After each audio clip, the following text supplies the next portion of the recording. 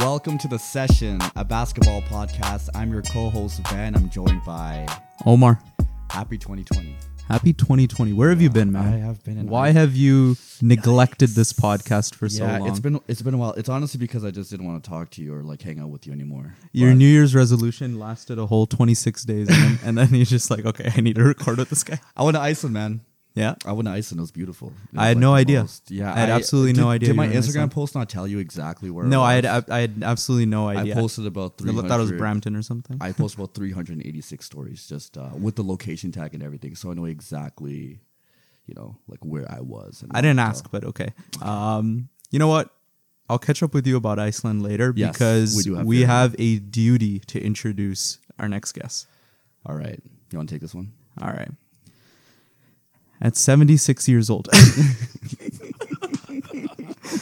So these two gentlemen that we're going to be introducing, because we have two guests for this episode. It's a special one. We're starting 2020 off right, baby. Yeah. These are these two older gentlemen that we have been slandering on this podcast for a whole 12 episodes, and they're now here to set the record straight. So I'd like to introduce my older brother, Ali, and Ben Yassin's older brother, Ben. What up, guys? Long time in the making. What's going on? It's been a long time coming, waiting to enter this podcast. You all can refer to me as Senior Hefe for the rest of the Senior podcast. Hefe. Yeah, you know what? El Jefe de Jefes. Let's get everyone's voices down. So Ali, go ahead. Say your name. Tell us how old you are. 76. Go for it. How many broken knees you have? How many broken knees? Yeah. Get everyone's voices on record. So my name's Ali. I'm by far the best basketball player in Omar's friends group and my friend group. It's not a very large group. Yeah, It's me, Omar, all and encompassing. It's just the three. World record for number of dunks on Ben Yassin, blocks on Ben Yassin. Taught Omar everything he knows about not to shoot a basketball. Really the guiding influence for everything Omar's done in his life. All right, we'll get to all that. We'll get to all that. All right, Ben, go for it. Benjamin Siddiqui, Ben for short.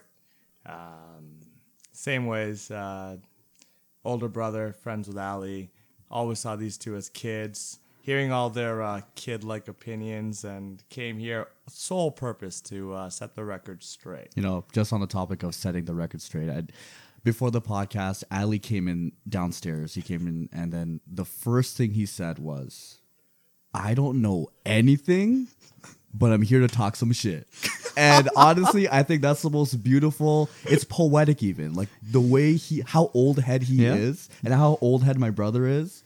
You know what I mean? Because they know the numbers, but they don't know the game. Yeah, and that's why we're here, because we got to set the record straight on a lot of things. You know what it's like, right? When you're cooking, they tell you can follow a recipe, you can measure things out, or you can do it by feel because you just know things, right? That's what it is. Intuition, baby. But the food never turns out good when you do it. It never, yeah. Intuition is missing a lot of things. Food is art.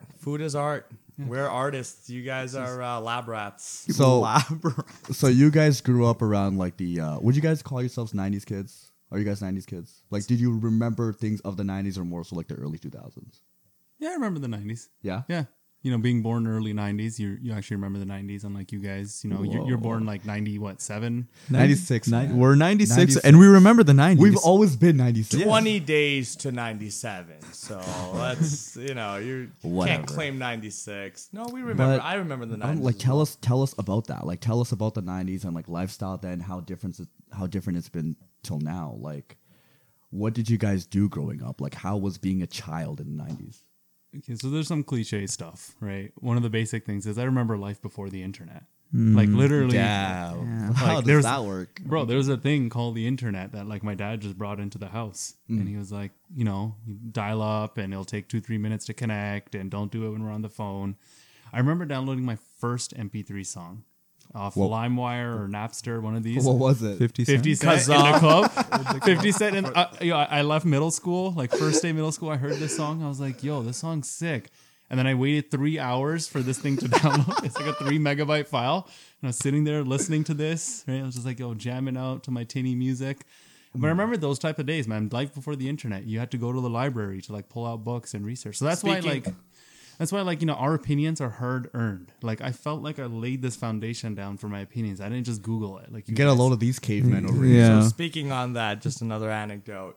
I remember when I got my first MP3 player, it had a feature where you could record songs off the radio. The radio was my source of new music. Ew. And I would so listen to a gross. song and the DJ would shout out, DJ, Scratch or no, DJ Khaled was not a thing. And my MP3 song that I would play would have like random Toronto news references. And that was the track that I would hold on to. That was life. You're a huge part of like the disgusting music that I listen to right now because I think you put me on 50 Cent. My first rap song that I ever heard in my entire life was In the Club. I think same the Club thing. started. Exact same thing. with you, I feel like these two guys like they just listen to In the Club. I remember coming upstairs one day and this man had Windows Media Player open because that's how he listened to music. He had it full screened with the background art that would change on its own. He's just looking at this blue screen. This man's just looking at Windows Media Player and he's just jamming. I'm like, what are you listening to? He's like, oh, here. He turns up his speakers, these two bricks on the side. Oh, you turn the knob, right? Crank that knob, Yeah. knob, and he's like, "This is some new music, 50 Cent in the club." I'm like, "Damn!" And then ever since then, you're right, my music taste has been ruined. Yeah, because of this. Yeah, I've only been listening to like it's just been rap music since then, right? and Benjamin doesn't like any music unless the DJ's shouting himself out. Fun fact, Windows Media Player also had this visualization tool. Oh, my so if God. you really wanted to have a nice party, you would have the Windows Media Player full screen with the latest visualizations, and then- we would all just stare at that screen. All you hear in the back was DJ Scratch, 680 News. The 401 westbound has an accent. But music has changed a lot since then, right? Like from you guys grew up in the golden era of hip hop, right? Like the 90s hip hop and like even early 2000s to a certain extent. Like how have you seen music evolve since then until now? So the biggest thing for me has been music's evolved, but I haven't. So I'm still there, like bumping, my Kanye, my Game, my old Eminem, right? Documentary Game. I know we're gonna get to some the new Eminem album, right? Yeah. But as soon as that came out, I listened through, and I immediately went back to old Eminem, and I was just like, okay, I'm back to what I know. But that golden era was like for me such classics, and maybe it's just nostalgia, like growing up. Like I think you guys were talking about it in a previous episode. Music brings you back and teleports you back to a time in your life you can distinctly remember memories. So for me, it's always like that, and it was crazy just like how popular it was in school growing up, how every single person like knew all these songs, and the sounds were pretty similar, right? Like there was an entire theme that you can apply to 2000s music, really. Whereas now it's such a fusion of different styles and different artists, and not everyone is in the know with everyone else. But when we were growing up, it's like you couldn't find someone that didn't know 50 Cent, G-Unit, Eminem, whatever. Like everyone listened to it. It's like an oversaturation. There's like so many artists now, right? And they're all kind of doing the similar. I feel like listening to early 2000s and 90s hip hop because I was like 13 years old listening to Eazy-E. You guys remember that? It just seemed like there was so much more originality back then. Whereas now it's kind of like the similar artists just being rehashed with the same flows and all that. I think a part of that is the mainstream dollars that are coming into the music industry. I think this is super from a high level overview. I think artists back then had a lot more freedom to operate creativity. Now everything's analytics driven, everything's statistics. One song may have 20, 30 stakeholders, influencers who are telling them, this is the target audience. This is how you're going to make money. It's all spelled out. Back then, it was the mind of an artist, and that's what we're listening to. That's how I experienced music. It was listening to an album on repeat because there's nothing else. So you really deep dive into a specific artist, whereas now it's so much out there that it's overwhelming for us. So let me ask you this, because right now when you listen to a song, something comes out and there's a lot going on, like Ali said, where you might not understand who this artist is, what city they come from, the background, the slang they're using and stuff, you can go on Rap Genius and you can learn everything you need to know to properly understand that song as it was meant to be understood, often by the artists themselves. They themselves annotate the lyrics. But back then, because I'm speaking from personal experience, I was listening to the documentary and I had that in a CD player that I'd like plug in, and I just, like you said, there's nothing else to listen to. So I listened to it once and I'm like, all right, time to go back again, listen to the same song again. And I didn't understand what it was. It sounded nice, but I didn't understand the references. I mean, a lot of it was like really drug-filled and violence-filled and stuff like that. And I didn't understand what any of this meant. I go back now and I still like the song, but now I understand it. But how did you connect with the music then if you like didn't even know who this guy was or where they came from and things like that? Like that information wasn't that accessible. To me, it was... So one, I'm going to talk a little bit about what Ben said and, and then jump into this, right? Part of like music today is so driven by analytics is also just the streaming culture. It's 7-minute long songs don't get streamed. You need to be like 2 to 3 minutes long. It needs to be catchy in the first 30 seconds, whatever.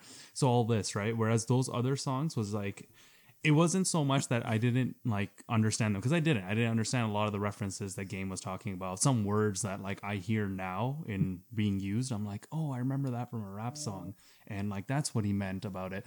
But it was more so like that immersion, right? It was just like the fact that this is like what I had to listen to. I only had this one CD or this one, and I kept listening to it, and it was just, to me at that point, it was really catchy. It gave me a persona to aspire towards that I myself knew I would never have, right? So it's like this gangster, I'm like, this is just a mythological persona that like I can, be like, and I'm immersed myself into. And I just keep listening to it. And it was also, like I said, just everyone was listening to it. So it's almost like you'd get left out if you weren't a part of it. So you almost forced yourself to just be a part of it. Whereas now it's like there's, 200 million songs or something that you can have access to and stream. So you can be your own individual that way.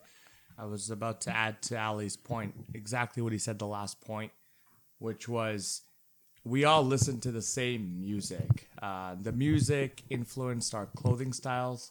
The music influenced our the music that we listen to when we go out in the radio. That same song was everywhere. And if at the schoolyard, if you didn't know Eminem's "Lose Yourself" by heart, you are not in the... You're worthless. You're a loser. You're worthless. You're worthless.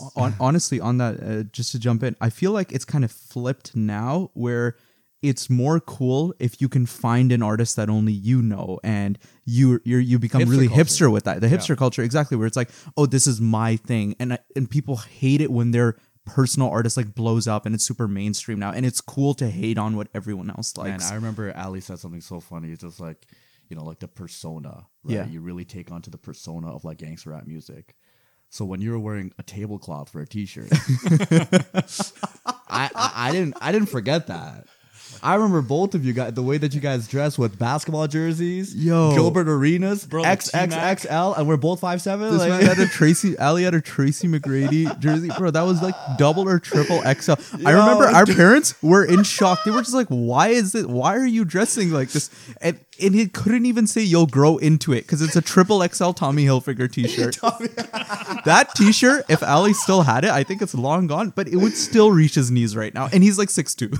So clearly, like, fashion was so different then. Like, that was a part of fitting in, right? Like, you had to wear things that were not fit for you to fit in, right? Like, That's it was exactly. huge clothing, man. What were you guys doing? What were you guys thinking with that Honestly, stuff? it's kind of almost what Omar said. This the whole like counterculture thing now, where it's like it's cool to be unique, right? Yeah, like there's certain norms of like more fitted clothing and whatnot, but you look at some of the K-pop artists bringing back really loose fitting clothing, and then there's a whole spectrum. Like one of our friends, Assad, right? He's very like fashion forward thinking like that, and he's dressing in different ways, but it's always cool. But if he did that shit like when we were growing up, Yeah. right? Oh, yeah. Oh no, you get roasted. You have to be wearing the double XL, the loose jeans, whatever, right? Yeah. And like, mom wouldn't let me like completely low ride my pants and do anything, right? low riding. Yeah, Oh my so God. like, I was halfway in between. Like I still got roasted as a kid because it's like, oh, you're not fully there yet. You're not fully dressing the culture. Bro, if you're wearing triple XL Tommy Hilfiger,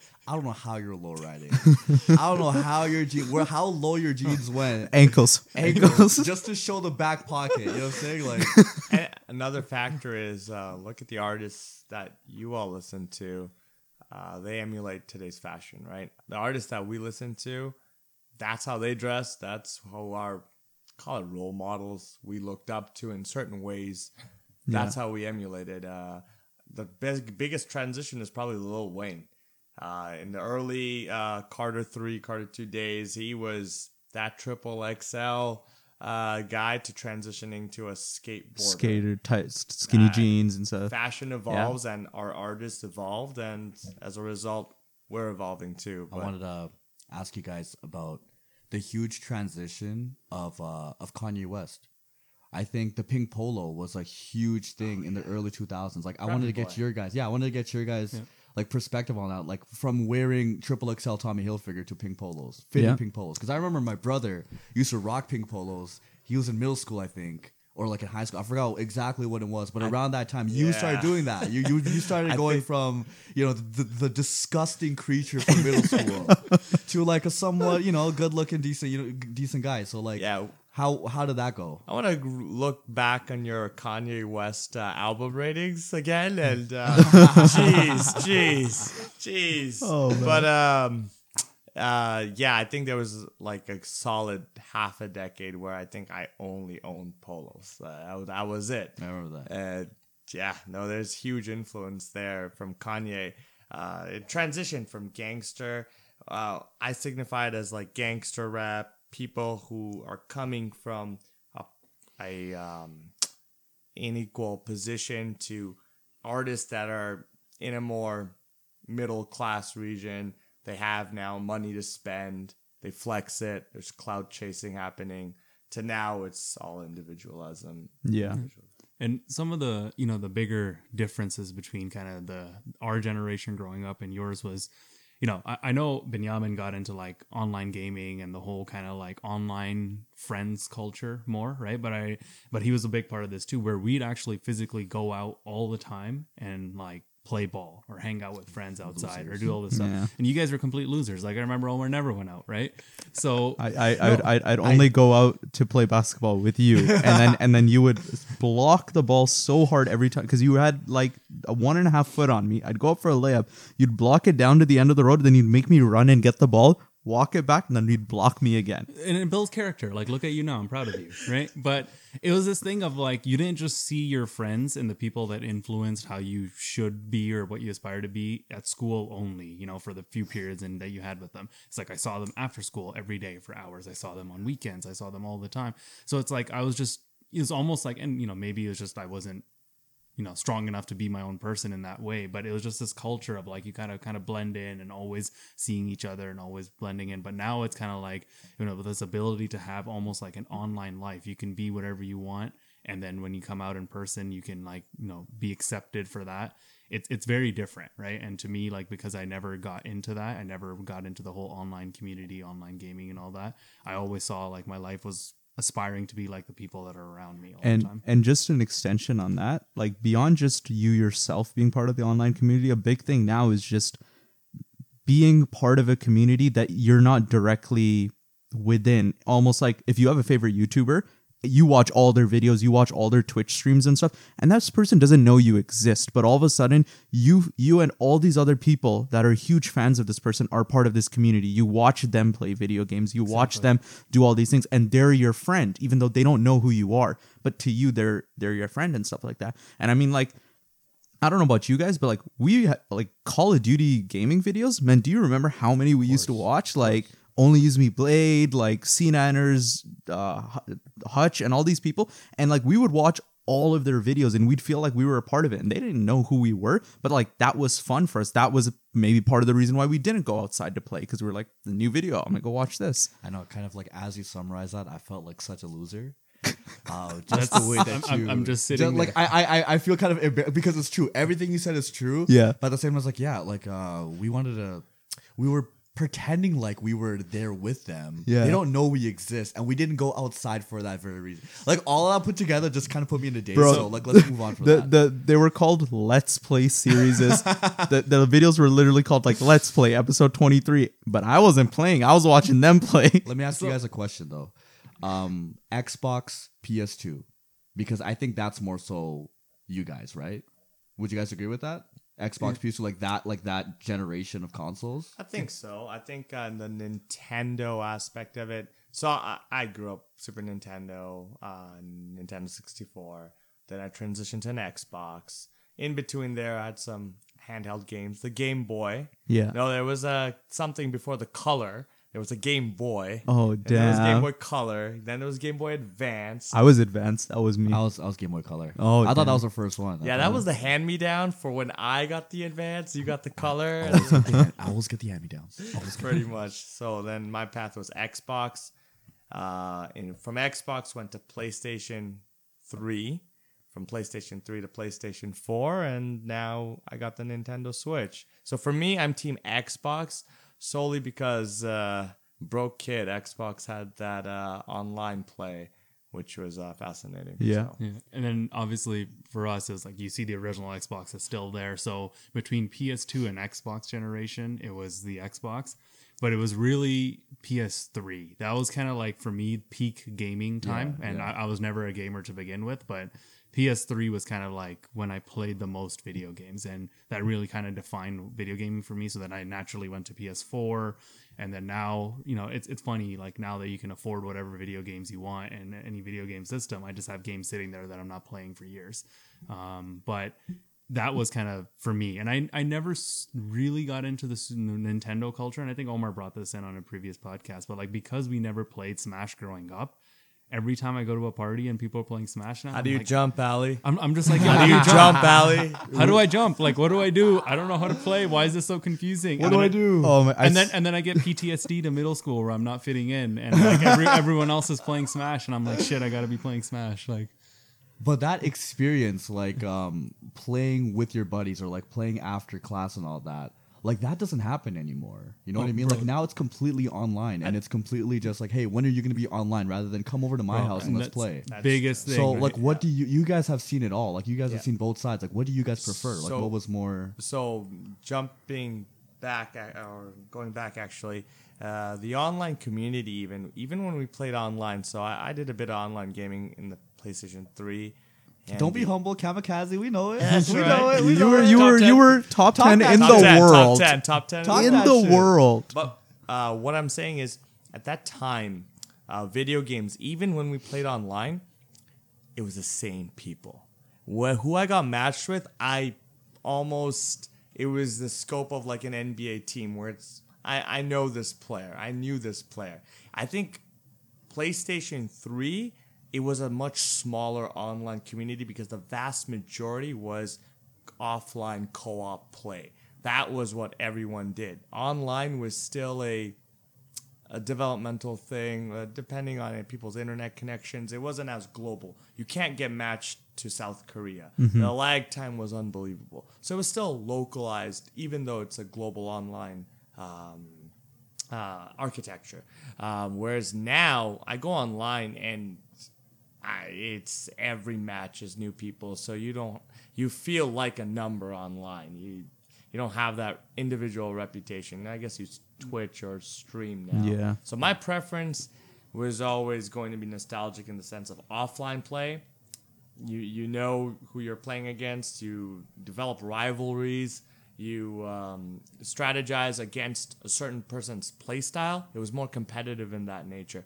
Whereas now you're getting land dropped into an island and every player is different and you have no idea how to combat that. You can't strategize effectively anymore. Yeah, the epitome of this for me, I was like never an online gamer. And part of it was what Ben said, like just at the phase in my life where I could have played the most online gaming, we just didn't have good internet connection. So it was just like never a thing that I did.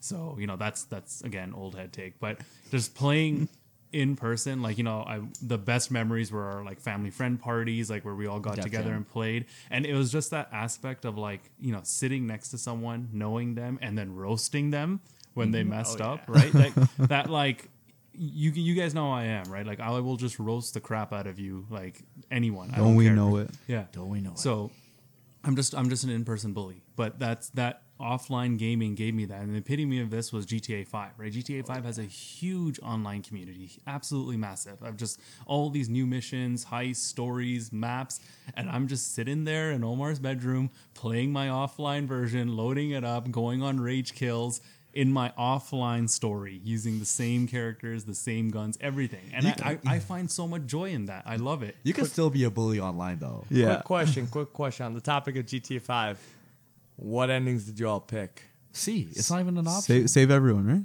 Yeah, save everyone. Save everyone. What did you do? You killed Benjamin? Trevor, didn't you? Killed Trevor. Oh Why? my Trevor's the god. best character. Scum. Oh Scum. my Trevor's God. the greatest Scum. character in the entire game. Undeserving of life. Oh, come Of on. course, I couldn't say no to any of them because you've played as Trevor. It's not even like Trevor is an NPC. You have been The Trevor. level of NPCs he's killed. He's destroyed the GTA city. He's a villain. He needs to be stopped. And I had to kill him.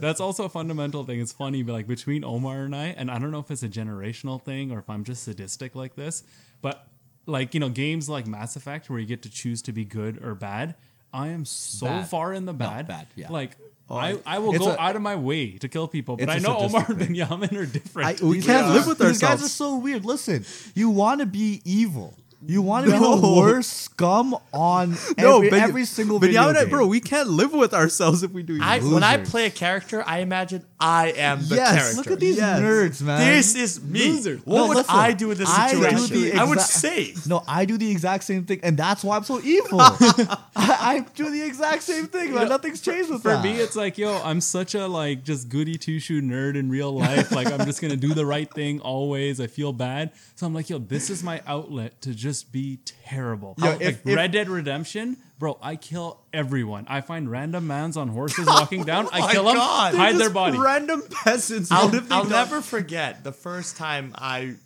moved on to observing my brother playing video games. Back then, he used to watch me play. So I gave him Fallout 3. Like, all right, here's a great game. Let's see how you play it. And with no remorse, no even second hesitation, he blew up, what was the nuke? Megaton. A whole city just blown up, and there was no remorse. There was no drinking water after. There was no pacing. It was, It was just so I was like, get him robotic. moving. And to be honest, the explosion was beautiful. Just looking at it, it was actually Criminal. really nice. You're actually I remember going so back. messed up. I remember going into Fallout 3, and then I remember just going back just to see my destruction. And then Moira Brown comes out of nowhere. I'm like, I thought I killed you. How are you still here? I don't want to talk to you anymore. Why are you? I tried shooting her, but she's an unkillable character apparently. So I hate those I unkillable hate characters. those ones. Man. Oh my god. Oh my god. horrible. I remember the few times Ali, like, I don't think he ever played Skyrim, Elder Scrolls that much, but he would either play on my profile, he'd just be like, no, don't save, let me have it, or maybe you progressed a little bit in the story. This man would just go on entire killing sprees, entire cities. He would kill every single person, and then at the end he'd be like, "Okay, what do I do now?" Like in case he's saved over thing, there'd just be entire cities that he can't go to because he's wanted there. Because he's like, "Oh, can't go do anything in Whiterun," you know. That's it for me. It'd reach a point where he'd try paying the guards, and they just wouldn't take his payment anywhere. They'd be like, "No, you are too heinous of a criminal. We won't arrest you. We're gonna kill you." That's exactly like I was just playing Red Dead Redemption last week, and it's the same thing. There's entire counties that like my bounty's too high. I can't even pay it, so I just. It's a lifestyle. But that's sometimes just a flex. I'm okay. I'm wanted there. Okay, let me go there. You want me? I'm here. What's up? So clearly, it's funny. Just like growing up, same households, but just different in how we approach different things. Right? Yeah. But even Benjamin and I, who had very similar upbringings, he's completely different in this aspect. Yeah. Right. So it is crazy. But the number one thing growing up, and I know we've talked about this, has always been us paving the way With our head. Bro, the With our frontier. scalp. The frontier. We were I like feel Revenant. You guys Attack give of the yourselves Titan. too much credit. Bro, Yeah, Leonardo you guys give yourself too DiCaprio much and Tom Hardy You don't understand. We had to struggle. We dude. struggled a lot. Bro, man, the way we struggled. grew up, it was a All lot right, more let's of a hear your struggle. struggle. Let's hear your All struggle. right, you know All what? right. Let's struggle for struggle. Let's Let's go. go. let's Take talk. turn. Let's talk about our struggles then. All right, Ali. You know what? Tell us some about the struggles, some of the ways that you paved the path for us. Then. All right, the easiest one, while we're still on the topic of video games. Do you remember when mom and dad had us on time restrictions for video games, right? We were only allowed to play 1 hour per weekend day. I grew up with that shit, bro. I only played on weekends for about an hour. And then I go off to university and I come back and what do I see? Omar playing 8 hours a day on weeknights. When did this happen? Who paved the way? Bro, they just liked me more. That's not my fault. I don't know about that, bro. All right. What about you? All what right. about you, Benjamin? So, let's say I want to hang out with my friends after school. You know where my proximity line ended? Field of vision of my parents. You know what that means? The green That means box. my street. And not even my street. The field vision of the single window that my mom could Okay. look out. That was the field of vision. So when I come back and I see my brother taking his bike, going God knows where, wherever he wants, and my mom's like, that's all right. You know why though? Can I All right. retort with, okay, hold on 1 second. Can I ask you about Navdeep Bains? Do you remember Navdeep Bains? Do you remember picket signs of Navdeep Bains, liberal signs? Isn't he our Minister of Science, Yeah, Technology, and something- Innovation? something like that. Right now, So, a cabinet minister. Cabinet, very important, high position. Okay. You know what my brother used to do with his buddies? Wait, what would he do, Ben? They would go outside in a minivan, and they would go for no particular reason at all. Maybe they're hella conservative, but they would smash signs of Navdeep Bains all over Dollybird. And you're telling me why? I didn't do stuff like that. I was biking to a park just to look at the birds. Well, you want to know why I got caught? Oh, let's shit. add the second part of this story. Oh, shit. The reason why I got caught is I left my brother in the house. I was 7 years old. He had the whole house to himself. Somehow, I still don't know how, my brother locked himself out of the front door. And he was pacing himself at the driveway, not knowing what to do. I was scared. My parents came home see their youngest son pacing in the driveway at like 8, 9 o'clock. And that's when they went hunting for me. So my question is, how did you lock yourself out of the front door when you were inside? I swear you can't even do that. Yo, what were you thinking? I locked the door, threw the key inside the house. So let's hear your struggle. Okay, my struggle is here's the biggest struggle of it all. If you mess something up, I'm expected to be the good one. So if you mess something up, then I can't make that same mistake because the pressure is already there. He's already made that mistake. Oh, son, you need to be the good, The last hope. You're the The last hope. We've struggled with that one. That's a huge struggle. You guys, if it wasn't for your mistakes, we could have made those mistakes. Yeah, Goddamn. man. We can't make those mistakes anymore. Yeah, because it's like you should have learned from this. Oh, and talk that shit, Omar. bro, and talk that don't shit. even get me started on us being dumb and them being smart. So Oh these guys did my amazing in God. school, went off and did great things and stuff, and then they look at us and they're like, "All right, so what are you gonna do now?" And we're just like, "We are dumb." I am accounting. I don't know. Oh yeah, exactly. They become engineers. Wow, engineer. Wow, look at that. Do you want to do engineering too? And we're just No, like, like- bro, like we don't understand science. Debit, credit, debit. Bro, our parents think we do tax all day, man. So go ahead, respond to that one. Don't even talk to me about making mistakes. Oh, Made shit. those mistakes, got shat on, literally got beat. The lifelong disappointment, all that stuff, and then with you guys, it's like, oh, I guess it's okay. Like it's okay. Like yeah, sure, no to problem. add to that, you think a 17-year-old wanted to be an engineer? You know, when I first brought up, what do I want to be? My mom gave me 2 options, doctor or doctor. And I was like, well, no, I don't want to be a doctor. Fine. I guess I'll settle with an engineer. That was the discussion. That was it. So when I come home and I hear my brother dropping science and math in grade 11 and 12, and my parents are like, it's okay. I'm staring here like I did not have that option. So when you guys are talking about us and our careers, we didn't choose our careers. You had complete freedom to be debit, credit, debit, credit. Honestly, grade 11 accounting was pretty easy, so I thought I'd just go. Bro, that dropping science resonates with me so hard. If I even dreamed of dropping biology, like I remember dropping grade 12 biology because I didn't want to be a doctor. And it was this huge fight in the house. My mom's like, he's not being a doctor. He's not even giving it a chance. He's not keeping grade 12 biology, this and that. I'm like, what is this? Like, okay, fine. I'll try my hardest and get into Waterloo engineering so I can make you happy. Our entire life has just been trying to keep our parents happy. And you guys are just going out living your own lives. Yo, it's tough, man. It's Honestly, accounting is actually a very difficult career, and Don't even. I just want. Just don't. Okay, these old heads kind of. Yeah, maybe there's some merit to there's this. some Yeah, merit to you what know, they said. back in the day, head ass. Back in the day, though, there was definitely a huge part of. Well, both of us, like we're super into basketball, all of us, right? Yeah. 2000s basketball. How was that? How was that era versus how it is now? So, one of the biggest things I find was this, like, a few key superstars that just, like, owned the conversation. That was it. Like, everyone wanted to be Kobe, and everyone wanted to be Iverson, and then LeBron came in the early 2000s. And that was kind of it. Like, no one was talking about, like, all these other players. Like, like, for example, I'll give you, Luka. Luka's in his second year, and he has, like, a hysterical following. Some of that can be, social media and just how easy it is to access some of these.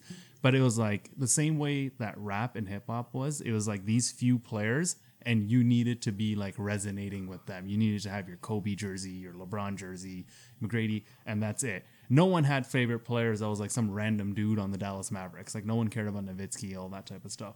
So that superstar power from the 90s, and then also just your only access to view these stars was like ESPN Sports Center or the Score highlights in the morning. And then they would obviously show these players. So it just kept like reinforcing this culture. And then that's why, I came to believe that Kobe Bryant's the greatest player of all time. Of all time. So, continue, Miniam. So, I also obviously watched ball in the 2000s. Briefly remember the 90s. I remember staying up to watch, Toronto versus Philly, Vince Carter missing that shot. And it was staying up late, all of us watching a 20-inch screen, not knowing what the ramifications are or what happens. I guess one of the big things is we had to watch the game. We didn't have these Bill Simmons characters, or if we did, we didn't have access to it. The only opinions that we had were watching the game, and it was an ugly game. There's no doubt about it. It was street ball. You had players, the bigs. You had the good bigs, and then you had the bigs that were bigs, and they were in the NBA just because they were big. There was no skill set attached to it. The game was ugly. The game was dirty. And I guess the popularity of basketball as a sport showed. In that era, it was a unique era in that right before that era, we saw, or those who watched saw Michael Jordan, saw Patrick Ewing, saw Bird, saw Kareem Abdul-Jabbar, these iconic greats. And then we transitioned to, the Shaqs, the Kobes, but the stars, the success were the San Antonio Spurs. That was kind of fundamental basketball that we watched. Detroit Pistons winning in 2004, I believe. Not a player, I believe, scored more than 20 points. There were no stars. It was Rip Hamilton, Chauncey Billups, Tayshaun Prince, Ben Wallace, Rasheed Wallace. It was a bunch of, it was a team identity. I think that's where I'm chasing. Kevin Garnett, Minnesota Timberwolves. Kobe Bryant, Lakers. Vince Carter, Raptors. You supported teams, and the players were the team. The team was the players. There was not a soul, I recall, that could have 7 favorite teams. Omar. Shout out Omar. Shout out Omar. Shout out to Omar. Y'all It was y'all not hear some? possible. Y'all hear some? You repped the city, you repped the team, and players that were drafted or signed stayed with the team. That's my memory. The original trio, Tim Duncan, Manu Ginobili, Tony Parker, they stayed with the team. Kobe Bryant, Shaq, for the most part, stayed with the team, right? It was a lot less offline team ups. So just to connect what both you and Ali said, I think this kind of goes back to what we were talking about with music, where it was because there was a lack of access to information and lack of access to these players, like Ali said, like Sports Center or the game. That's all like watching the game and maybe like Sports Center or something was the only time you'd learn anything about it, the score and stuff. But nowadays, you have access to all of these players. All these players have Twitter accounts, Instagram accounts. They have their own side ventures going on. And the NBA realized that the best way to market this is to market each player. They have player profiles. They have like all these things like the team account will release in videos and stuff where you learn about stuff like that. And it's the reason why Aaron Baines has a fan account on Twitter and all these fringe players are known by everyone else. So all of a sudden, you don't need to conform and support just the one team or support just the one player. The attention is now being spread across everyone. Obviously, those superstars just exist. But from what I remember when I first started watching basketball is there was a time where the league was just defined by, well, you have LeBron and his squad with the Cavs, you have Wade and his squad, you have Melo and his squad. And that's kind of when I first started watching ball, and that's one of my earliest memories, right? And it's like, these were the key players, and like you said, the player was the team. And if you liked Melo, if you thought Melo was amazing or something, you were a Denver Nuggets fan, and that's just what it was. You liked Wade, you were a Miami Heat fan. And for the people that started watching that, those fandoms have stayed true to now. But now it's a lot easier to learn about fringe players, to learn about rookies coming in. Like, could you imagine back in the day if, unless the rookie was like LeBron James level or something, no one knew anything about rookies. But now just the other day, we're talking about Matisse Thybulle and like, oh yeah, you know, he's a great defensive player and he's locking up LeBron. No one would ever know anything about these guys back then. But now we have so much more access. Yeah, one thing I'll say, I don't know, Benny Austin's going to jump in with a take here, but the individual player empowerment because of that, because players have their own identity. And as a result, like to what Benjamin was saying about players being almost empowered to go to whatever team, get the best deal that they want, and then have their own following. It's completely different, right? That era didn't exist back in the 2000s, right? Like you couldn't be, you couldn't be a third or fourth best or fifth best player on a team and demand that I need to be traded to something else, right? You couldn't be kind of a washed up Kevin Love and be looking to get out of your contract because people would be like, who are you? Who cares, right? It was only like the top 5 players that were able to make those types of demands because they had that star power, which doesn't exist now. I think as entertaining as today's ball is, I feel like the new generation or people who are watching ball now are being robbed of something that we truly had, and you all experienced a little bit. That's rivalries. It was hatred towards teams. For example, just imagine if Steph Curry now played for Denver Nuggets and Harden now played for Philly. The Golden State Houston matchups are now meaningless. It's more player matchups now, whereas back then, like, there was cities we hated. Lakers coming to town, we're facing Kobe. Without Kobe, it's just another team that's coming in the regular season. Even the Boston and Lakers rivalry isn't nearly as big as it used to be now. Mm-hmm, When AD was going, like, it's not like a nationally televised game for it to be like Lakers and Boston, which goes back years and years and years, right? But I wanted to ask you guys, like, it was so physical. As you said, it was a very ugly game back then, right? You got people elbowing you, you got slapping your shit of Malice in the Palace, all that BS, right? Yeah. I think for that very reason, Kobe Bean Bryant would average 55 points per game, and it's not even a question. If Harden got 30 points per game with a little tap on the finger, Kobe Bean Bryant with that, if he went through that and he's still able to average what? There's one season where he averaged like almost 40 points per game. 35.6 points per game. And who won MVP that season? Who was it? 15 points per game, 11 assists, Steve Nash. Get out of here. So I know we're not talking about MVP awards, because if we're talking about MVP, LeBron James has been the MVP. Absolutely not. From 2010 to 2019. He should have 9 MVPs right now. He has been the player of the decade. But don't you guys find that these constant fouls take away from the game? isn't it much more like, oh, are you serious? Like, go to the free throw line. Like now it's certain, like you have people averaging like 20 free throw attempts per game. So Like, is that not like going back to what it was before, where it's just let them play. Do you guys prefer that style, or is this new style of being technical with it and finishing so that there is contact? Is that what you guys prefer? I think I would. So basketball is also not the only sport I watch. I pretty much watch all the major league sports, so I'm gonna put comparisons there. I think the finesse of the game is something all sports are moving to. Jumping to hockey real quick. We don't have those brute enforcers anymore that their only job is to protect the star. That's boring. You don't want to watch that player just be a bodyguard to Wayne Gretzky. You don't want to see Ty Domi be a bodyguard to Matt Sundin. Now this era, it's more technical, it's more finesse. You need a lot more, let's say, finishers, a lot more ball IQ to play. Whereas in that era, it was more who's stronger, who's faster, it was more raw, I'd say. And at the end, we're watching people who are just flat out better than the average or above average human. They're doing things we cannot do.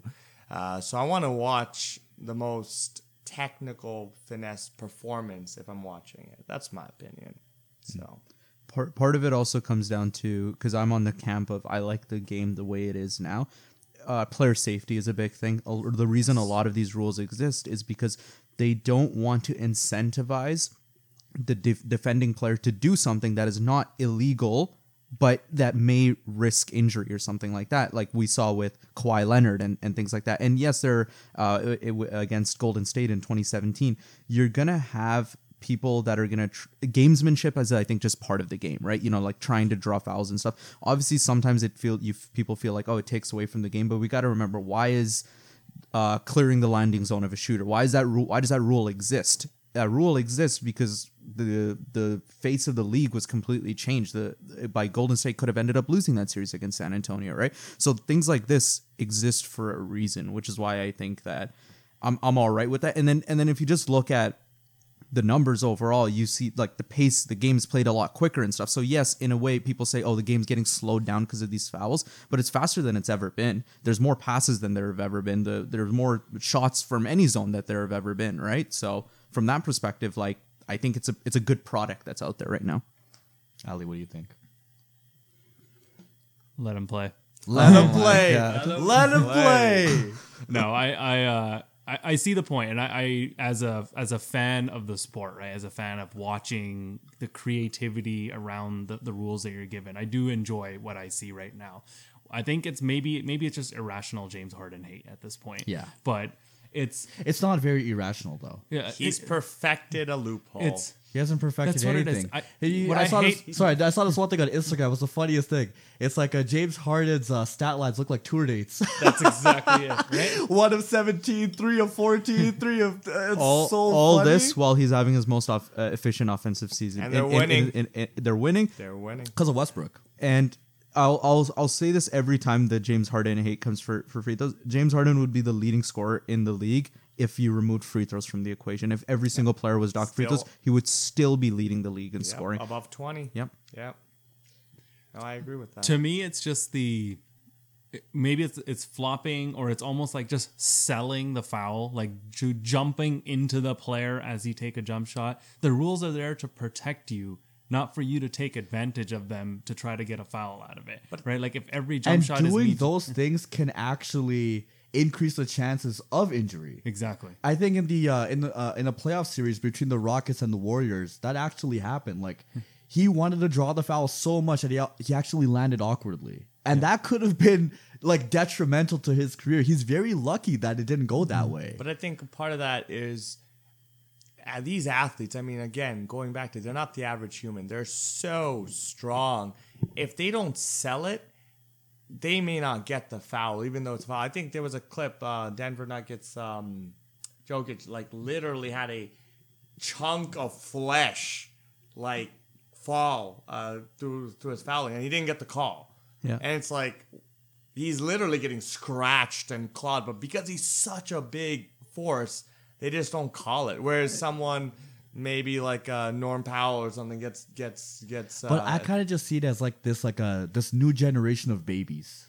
And I'm talking like back. People got they're playing with broken ribs, but they're not saying anything. They just keep playing back then. But like, what's the point of that, right? Like, there is no, in my opinion, when it comes to professional sports, there is no honor in playing through serious injuries. The Eagles recently played in the playoffs and they lost. And Carson Wentz, the quarterback of the Eagles, he took a hit to the head. And when you look at it in replay and stuff, a lot of people say, "Oh, it's not even that bad." Like the Clowney or whatever that gave him that hit to the head, but he didn't return for the rest of the game. He was out because an independent concussion expert said, "You know what? You can't come in from that hit to the head." So a lot of fans look at that because, correct me if I'm wrong, a lot of football fans still have that mentality of you got to play through the pain and stuff like that. So they see that and they say, "Oh, he took a little tap on the head. Like, what's the point?" But when you think about the ramifications of potentially playing through a concussion or something, like he could die, he could have serious brain damage. So many things could go wrong. Look at Isaiah Thomas. Do we even talk about him? Does anyone care about him? Think about the tens of millions of dollars that Isaiah Thomas lost because he toughed it out and played through injury. So these players realize they have a short window. Like, professional sports is perhaps the only profession that exists where you make the most money you're ever going to make when you are in the prime of your physical fitness and between 20 to 30. What other profession says between 20 to 30, that's all you're going to make? And then beyond that, it's about how well you can manage your businesses and outside ventures. I think a bit of rawness is needed in a sport, though. That rawness that you're talking about that was captured in the early 2000s, I think it makes the sport as well, like what it is. Otherwise, it just becomes so synthetic. I think that's the way that's a word that I would use. I'm going to jump just for this one point to counter the position I'm in with you on Okay. Omar. Devil's advocate, go. Which is that although there is no point playing through injury, but legacies are made if you play through adversity. Kobe Bryant, 2000 finals, I believe he played with a sprained or broken ankle, and he dropped 38 points. Chris Paul, when he had his grandfather pass away, he scored 62 points. In high school, yeah. Yep. Jordan. Jordan, flu game. Infamous. He was hungover, but okay. we're setting the record straight, you know. No slander on the GOAT. So in that sense, there is legacy formation. So I guess at the end of the day, what are players chasing? Is it legacy or is it dollars? So I agree with you there. The impact of those two free throws that Kobe had after he ruptured his Achilles, they will live in basketball, the Hall of Fame forever, and everyone will remember that. My only thing is when it comes to decisions about fouls and how the game's called and these broad stroke decisions, we should probably make the decisions not for the Kobes of the league, but for the fringe players that are really just trying to make a living and things like that. And the vast majority, like 80% of the league, 90% of the league, these guys, if they play through injury, no one's really gonna care if a bench player has like a broken rib and they're like, "Oh, true, why'd you play? Like, what's the point?" And they're like, "Oh, I'm trying to build a legacy." It's like, no one really knows, no one cares.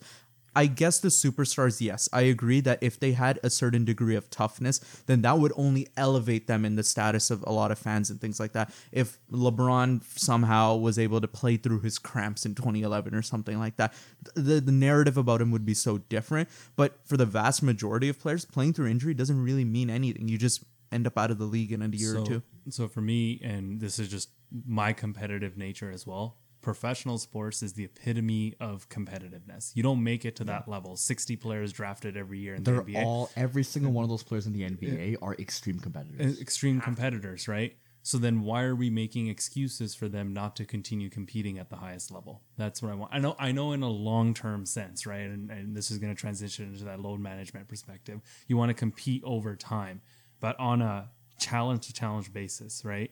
And I know this is your favorite term in the whole world. I'm going to drop it. The Mamba mentality. The Mamba, you need that killer instinct. Oh my God. Look, there's something to it, right? When I own you guys on the basketball court on a day-to-day basis, it's because I want to kill you guys. That's what it is. We can right? talk about that later. Right? But. Like, there's no mercy. I don't care if you're 5 years younger than me. I'm going to come on there and I'm going to destroy you guys because that's what it is, every possession. And that competitiveness is what drives, like, this feel of like, okay, yes, if this is something that I can play through, I will play through this because I'm going to get this one meaningless regular season win, but that's going to add up over time. And this is going to be something that's just part of your internal drive. And that's when you get so connected with the team. Yeah. As weird as this might sound, like this player that I love so much is willing to play through that. I will do anything for this team. This singular team, like hockey, for example, you know this. They played through countless rib injuries. Injuries is expected. Like, you're expected to play through it. And it's not the smartest thing. But then you hear about it after, like, oh my God, like, they gave it their Sidney all. Crosby, like, he gave it his all. Then And that's like, what we that's want. what creates this like Bond. connection and this bond with this team. I agree. That it's really like you can't really describe it otherwise. There was Allen Iverson in 2000, 2001 averaged, what was it, 43 minutes a game or something. Something absolutely ridiculous. The smallest guard, just putting all heart out there. And to this day, I haven't seen a player like that that does that. There's benefits to that competitive nature. I agree. Load management is Some unacceptable. BS. It's unacceptable. Load in management is today's some day and age. BS. You have the greatest technology. You have people planning your nutrition to your sleep schedules, optimizing everything.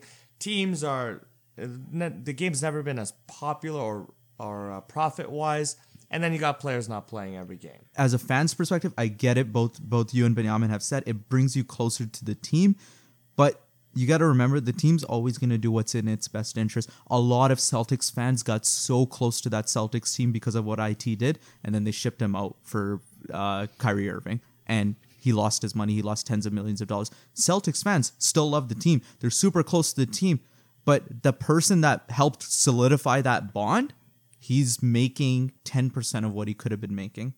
So from that perspective, the team will always do what's in its best interest. And I know exactly the moment that it flipped for me, because the historic 73-9 Warriors, that was just, it was insane, right? Don't get me Greatest started on year. that. It was insane. It was a and miracle. and I Draymond was like, was suspended. I was like, man, I want these Warriors to go down in history as the greatest team ever. And then I think it was Ben that actually like said this in our group chat. He's like, look at what LeBron has done, right? And where he's come from and what he's been able to accomplish all the way. And he is this one man taking on the Golden State Warriors. Yes. David versus And, Goliath. and the whole narrative of how I viewed LeBron changed. He delivered on his promise. Yep. He came home and ended a championship drought in that city for 5 decades or something like Against that. probably the greatest team of all time. Of all time. And people are going to talk about, the shot. People are going to talk about a whole bunch of stuff. But what he averaged in that series, that block is the greatest defensive play in NBA history. The most clutch play. Yep. in NBA. NBA history. And I will say to this day, if LeBron James completed that dunk over Draymond Green in the final seconds of that game, that would be the greatest moment in NBA history.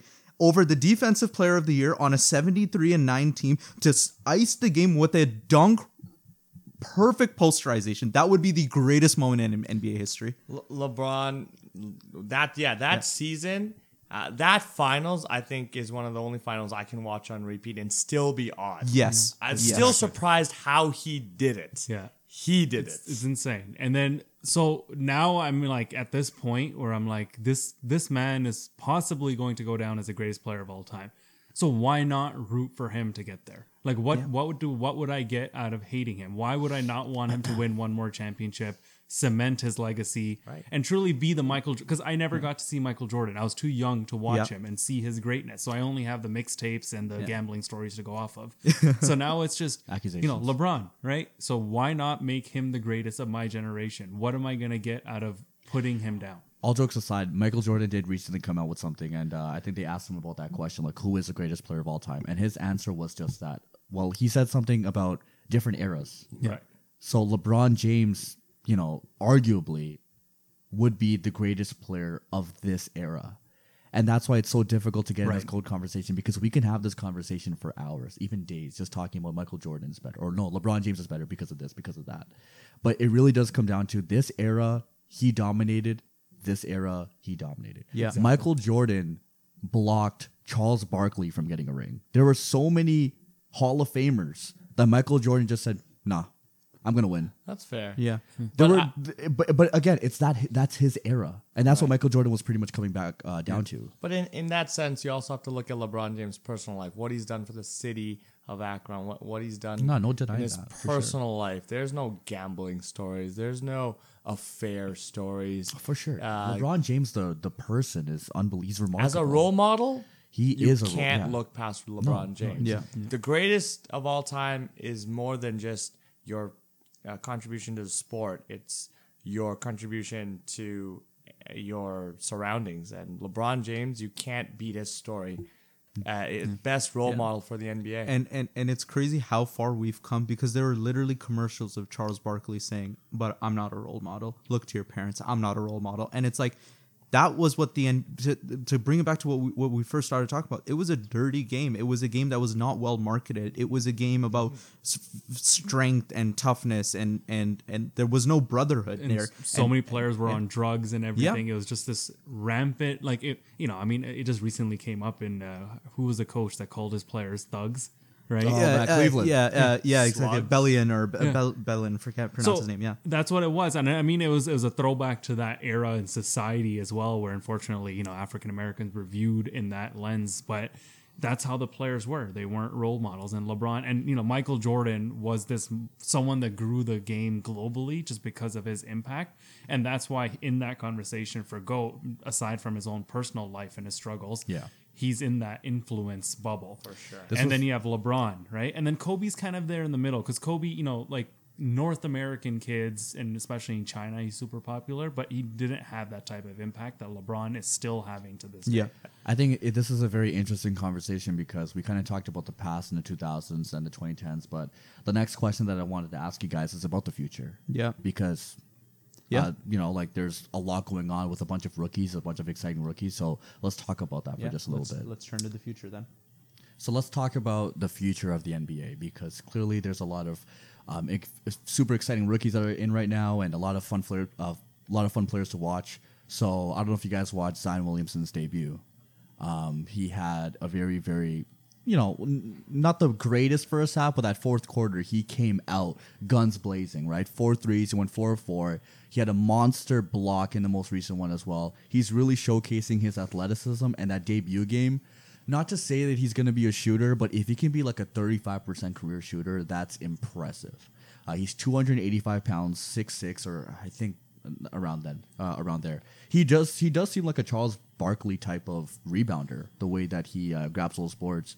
What are you guys' thoughts on him? Do you guys think that he can take, we're talking about passing the torch. Do you think that he can take this torch from LeBron and be the new face of the NBA? Hell no. No way. No. No. Yeah, the conversation's over. No. Well, why though? Continue. I got a couple of things, right? One is just his inability to mold into a professional athlete right now. Like, who comes in at 300 pounds, has 6 months to drop weight, and can't do it? Comes somehow even fatter. I know someone. His name's Andrew Bynum. Zion, I'm just old head take right now. Bust. Oh my god! I support Ali on this. You Bust. guys are disgusting. I think Zion is the perfect 6th man off the bench. His body can only handle 15 to 20 minutes a game. I'm going to partially agree with these guys. Benjamin was just on it right there. I think he's going to be a great player, but I've said it before, he will have a short peak. We're talking about load management and bodies not being able to handle it, all that stuff. That man's body will not be able to handle this. He is very talented, and in short bursts, whether it's throughout the game, he just keeps getting minutes and they don't let him play all that much. But teams will start game planning, because that's one thing we've got to remember. NBA teams come up with plans, they come up with defensive schemes, and then you throw a player in there in the middle of the season, all of a sudden they need to adjust. There will be a serious regression that happens with Zion in the next 20 games or something like that, when teams realize, okay, this is when he comes in, this is when he comes out. Because right now his minutes are so sporadic, teams don't even know. They don't even know, at the 6-minute mark they're going to do this rotation and he's going to come in or he's going to go out. They can't plan any of this stuff. So when there's some structure, they'll start game planning for them. There'll be some regression, and overall in his career, it'll be a short peak. But let me ask you guys this then. Like, we're talking about game planning. how do you game plan against someone? He realistically needs to lose at least 15 to 20 pounds. He can't be 285 at 6'6" and still running around like that. That's just not going to happen. If he can lose 15 pounds, even without. But anyway, that's a whole other conversation. Right. If he's able to shoot, if he's able to dunk, if he's able to drive, we're talking about game planning. How do you game plan against that?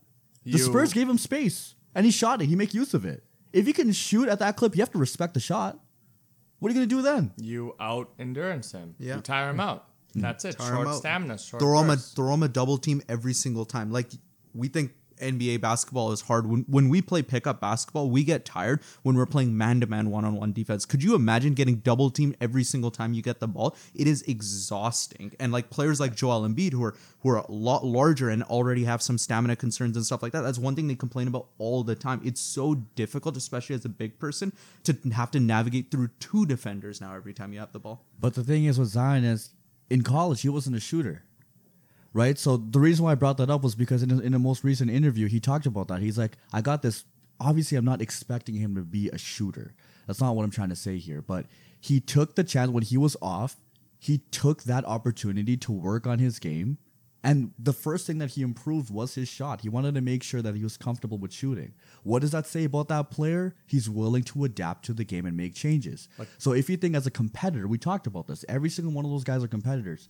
If you think endurance is going to be the thing that stops him, I don't think that's very convincing. I think he's going to go above and beyond to make sure that he's able to adapt to the pace and how fast the NBA is. But then, is he still the same Zion that we're expecting? If he we're using a lot of ifs with him, which naturally we're projecting futures. He's only played 2 games. If he loses the 15, 20, 25, whatever pounds, is he that same force? Well, that's why it's only 15 pounds. It's really not that much in terms of muscle mass. You're still going to be the same kind of player. It comes back to Charles Barkley famously. He's told the story a few times, and I guess it's the most apt comparison. He was really fat when he got into the league, and I'm forgetting who his mentor was. Malone. Okay, and he told him, and he's like, "Yeah, lose 10 pounds, come back." Yep. He lose 10 pounds, and then all of a sudden, he starts getting more minutes. Coach starts playing him more. He can last on the court. Then he's like, lose 10 more pounds, lose 10 more pounds. They keep doing this. It gets to a point where he loses 10 pounds, and he comes back, and he's like, man, I'm so winded out there. Like, I'm weak. Everyone's pushing me around. He's like, all right, now we know what your good weight is. Go back up, gain 10 more pounds, and that's your actual weight, right? So with Zion, it's like everybody's body's different, and maybe he loses the 10 pounds, and it's on a curve of progression, he takes is a step up. But what if it's like diminishing returns, and it's like, oh no, he regressed. His strength, his force that made him unguardable, all of a sudden is gone too when he loses 10, 15 pounds. I see a Charles Barkley story with Zion right now. Okay. I think I can see he loses a certain amount of weight and gains a certain amount of muscle, and at that point he's going to be like, okay, this is what you're supposed to be at, and he's going to absolutely dominate this league. So your initial question was, can he eclipse LeBron, and can he become the LeBron of the league? Ali, let me ask you this. If a player needs to be coddled and managed and taught how to walk and protected protected throughout the regular season, this thing about load management and Zion will exist always. Can a player like that gather the attention, the love, and the adoration of fans all around the world the same way LeBron was able to do? No, I don't think so, because LeBron brought it on himself. Decade plus of 82 game seasons, right? So he earned his right. Yeah, he did it through his own doing, right? LeBron was a pioneer in this whole art of taking care of your body. LeBron bought this like millions of dollars of equipment and nutrition and all this stuff. He did it himself, and then the rest of the league kind of caught up because they're like, damn, this dude is just like playing every game, playing till the finals every year, playing in the Summer Olympics, winning gold medals, and he keeps going, right? Zion can't even walk. So it's like, Come on, man. I maybe I'm unfairly hating this, but frankly, just to come in with a hot old head take, I don't think Zion's going to get there, right? He needs to sort of show me, right? Walk before you run, literally in his case, walk before you run, and let's see. But those last 2 games didn't show you anything. It showed you nothing. For me, it just showed the glimpse of athleticism that he already had, right? And the shooting, yes. And frankly, I don't know if that's a freak accident, right? But kudos to him for beating Ben Simmons' career record already, right? In just 90 seconds. But it's just, I love that. I don't know. Maybe you got to see more, right? But my initial take is the expectations of him to be the next, heir to the throne. I don't think it's ever going to be there, right? I frankly see guys like Luka, Giannis, and Trae Young, frankly, being those types of guys that are like the next Steph, the next LeBron and Giannis, who's frankly kind of already there, right? And Luka being just this force that we've kind of never seen before. Luka's exciting. Right? Luka's exciting. So, and I know right now, like everyone loves Luka. Like it's hard to find someone who hates on him, right? It's just the people that kind of hate on his comparisons of being that great already. But I don't know. My take, Zion's a bust. Agreed. Short peak. All right. So And there another rookie that's really interesting to me personally, and I really like this guy because he reminds me of my favorite player, is Ja Morant. oh yeah. What do you guys think about him? Jaw's awesome. Yeah. It's this Very competitive guy too. He talks his shit. Yeah. To Harden. Yeah. You know, like I think recent one came out like I that. think witnessing the LeBron hype, him entering and fulfilling that face of the NBA, these players are A, 1A, 1B, 1C type talent. To be the face of the NBA, you have to be more than that. I'm sure Ja will be fantastic, but it's almost like to be the face of the NBA, you need to get to the NBA and from day one. Luka fits the bill for me on that front. You know, Luka had all this hype, but he also had doubters coming in. And he came into the league and he lived up right to it. He's in his second year and he's an MVP candidate. Not to go back to Zion, but quick circle back. You asked, would Zion ever be able to eclipse it? I think Zion lost his chance. Zion was first overall. If he came in game one and was dominating right off the hype, right off the bat, there were no concerns about all the stuff about his health, his fitness and stuff like that. He was playing 30, 35 minutes a game right from day one. That's the first step he needed to take. He has already missed that train, in my opinion, because where he's going to be managed for the rest of the season. He's going to come back, and it's like it leaves a sour taste in your mouth. Yeah. The face of the NBA is learning how to walk. Yeah. That's unacceptable headline. He's Yeah. learning how to walk. Yeah. At the end of the day. I think this is just a minor headline for many dominating performances to come, and the whole thing about like these things are just going to be completely irrelevant. That's the it side could that be. I'm taking. It could be. As a fan of the sport, I'd love to see that. I'd love to see the era where Trae being the next Steph goes up against Zion being the next, LeBron, Giannis, freak I of do nature, see a right? Barkley in him. I definitely see Barkley in him. I'd love to see that, right? But frankly, I don't know. This year's Rookie of the Year, you know who it is, right? It has to be. We all know who We it all is. know who Ben it is. Simmons? Back to back to back Rookie of the Year. Ben Leaving Simmons, 5-time Rookie of the Year, So 0-time champion. Speaking of leaving a sour taste in your mouth after skipping a season and being coddled, That's Philly. Philly would have loved Zion. So guys, I actually have a interesting hypothetical I on have my head Ben out. Simmons. You stay right there, Omar. So my brother and I were talking as we were watching last couple of we had wings, right? Yeah, And that's when the discussion started. We were watching the Philly-Toronto game. yeah. And this debate came into question. I want to hear your opinion. Okay. Who would you want to start a franchise with? Okay. Ben Simmons or Draymond Green? Draymond Green. And here is, it's not really a debate. It really it's actually isn't. really not It's a debate. super obvious. Because here is what I'm comparing against. All right. 2-time Defensive Player of the Year? Defensive Player of the Year, baby. Part of a 4 and 5 years championship? Yeah, 4 rings? 4 rings already. First NBA, multiple All-Star selections, yada, yada, yada. Off position, assists, not afraid to shoot. Playmaker. Defensive, Juggernaut, genius. yeah. Juggernaut. He made the team, the Golden State, he was their defensive identity. That was him. And then the X Factor. People like playing with him. He brought in superstars. He brought in Can I ask you a question?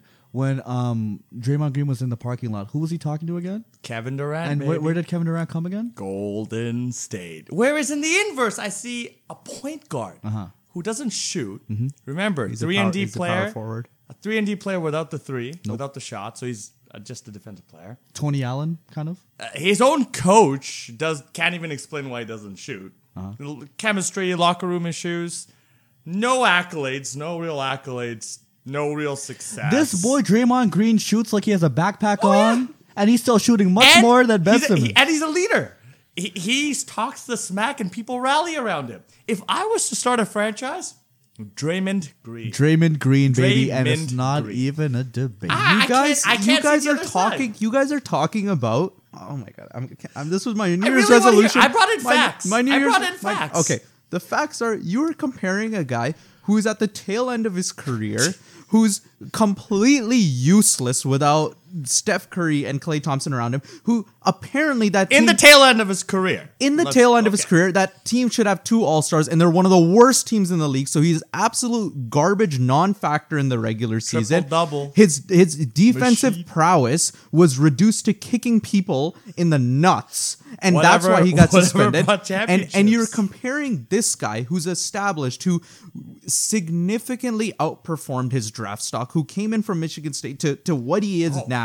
MVP of college ball. And did so well, and you're comparing that guy whose story is already written, who will go into the Hall of Fame, to a guy who's just starting his career, who has not accomplished anything. If we were to talk about Draymond Green in his 2nd or 3rd year, and we were to talk about, like, what has this guy really done? Like, he came in from Michigan State, but, like, what has he really done? Like, can we even play? Can we play him at the 5? Like, you can't talk about any of the stuff because he hasn't done any of it yet. Ben Simmons is one of the best defensive players in the league right now. He is a defensive player of the year candidate. Defensive player of the year candidate right now. That offense is so efficient when he runs the offense right now. He held LeBron. How can it be efficient?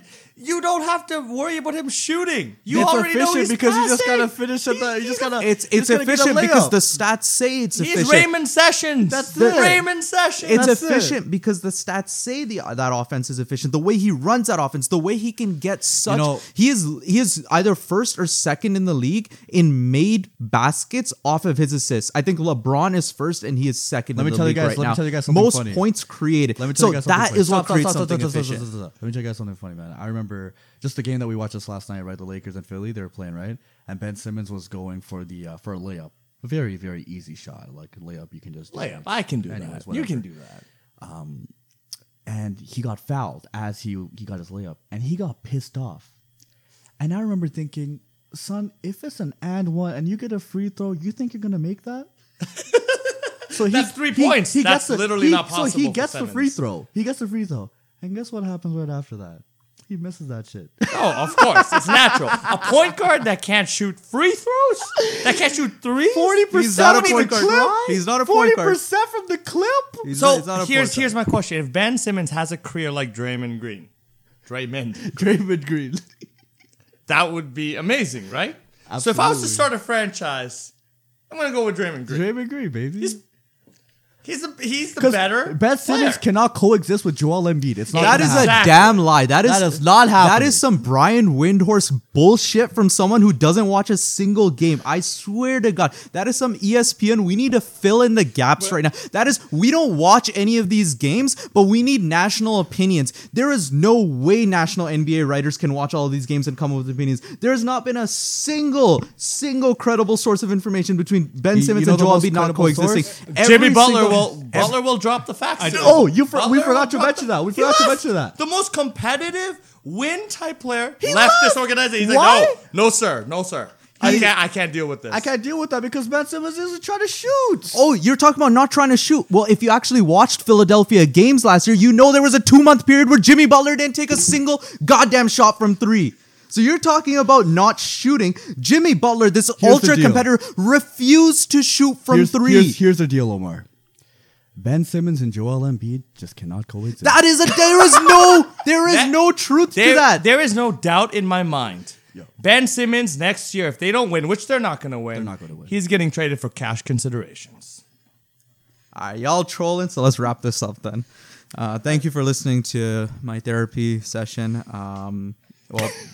Now I gotta go to actual therapy after listening to these garbage ass takes from you guys. I just have one question. If Ben Simmons and Joel Embiid are on the same team, who's scoring? Joe 0 and 11 Embiid. Hey, y'all remember Ben Simmons with that? Y'all remember Ben Simmons on a 1-point playoff performance? I remember that. Only to be topped by Joel Embiid and the 0-point performance. Remember Marcus All daddying him every single time they play? Philly, Marc Gasol, the 37-year-old Spaniard. mark my words, Philly's not winning anything with these players. They're not franchise players. They're not the future of the NBA either. Let's wrap this up. Oh my God. Thank you for listening to the Session, the basketball podcast. I'm your co-host, Ben, and I'm joined by my very disgruntled co-host. Yeah, you know, if you guys made it this far, I pray to God you didn't, so you didn't have to listen to that. You know what? I might just delete the episode. I might just delete the episode on unreleased tapes. You know, but if you made it this far, you know, go to Apple Podcasts and give me some words of support. I really need them. So leave a review on Apple Podcasts. It takes a few seconds, but it means the world to me. It means that I stay sane. And go and check us out on at The Session Ball on Instagram and Twitter. And we'll post a picture of all of us up there. And then, please, I need some support, guys. Leave 5 stars. We're going to be going back to more consistent uploads as well, of course. Weekly episodes. So next week, expect another one. But in the meantime, rate 5 stars and leave comment. And we will see you on the next episode. For sure. And special thank you to our older brothers, Ali and Benjamin, for making the time come out to the podcast after all this slander. This was one of our best episodes, so I'm glad they made it out here. I'm so angry that this is how it ended up happening, but you know what? I'll take care of y'all later. No, this was great, guys. Thanks for having us. It was a long time in the making, and hope to continue, you know, in future episodes. Right? You know, we got a whole segment lined up with old head takes. I know we couldn't get to it this time. We had a full list of so many things to talk about, but we only have like an hour and 15 or. So of everything on the list, y'all really chose that Ben Simmons topic, huh? Yeah, that y'all really. I'm so glad you brought that up, man. I'm so oh glad my! Thanks, guys, for having us. Hopefully, we'll be back in the future episodes. Of course. All right. It was real fun. Cheers. For sure. All right, everyone from the session. Cheers.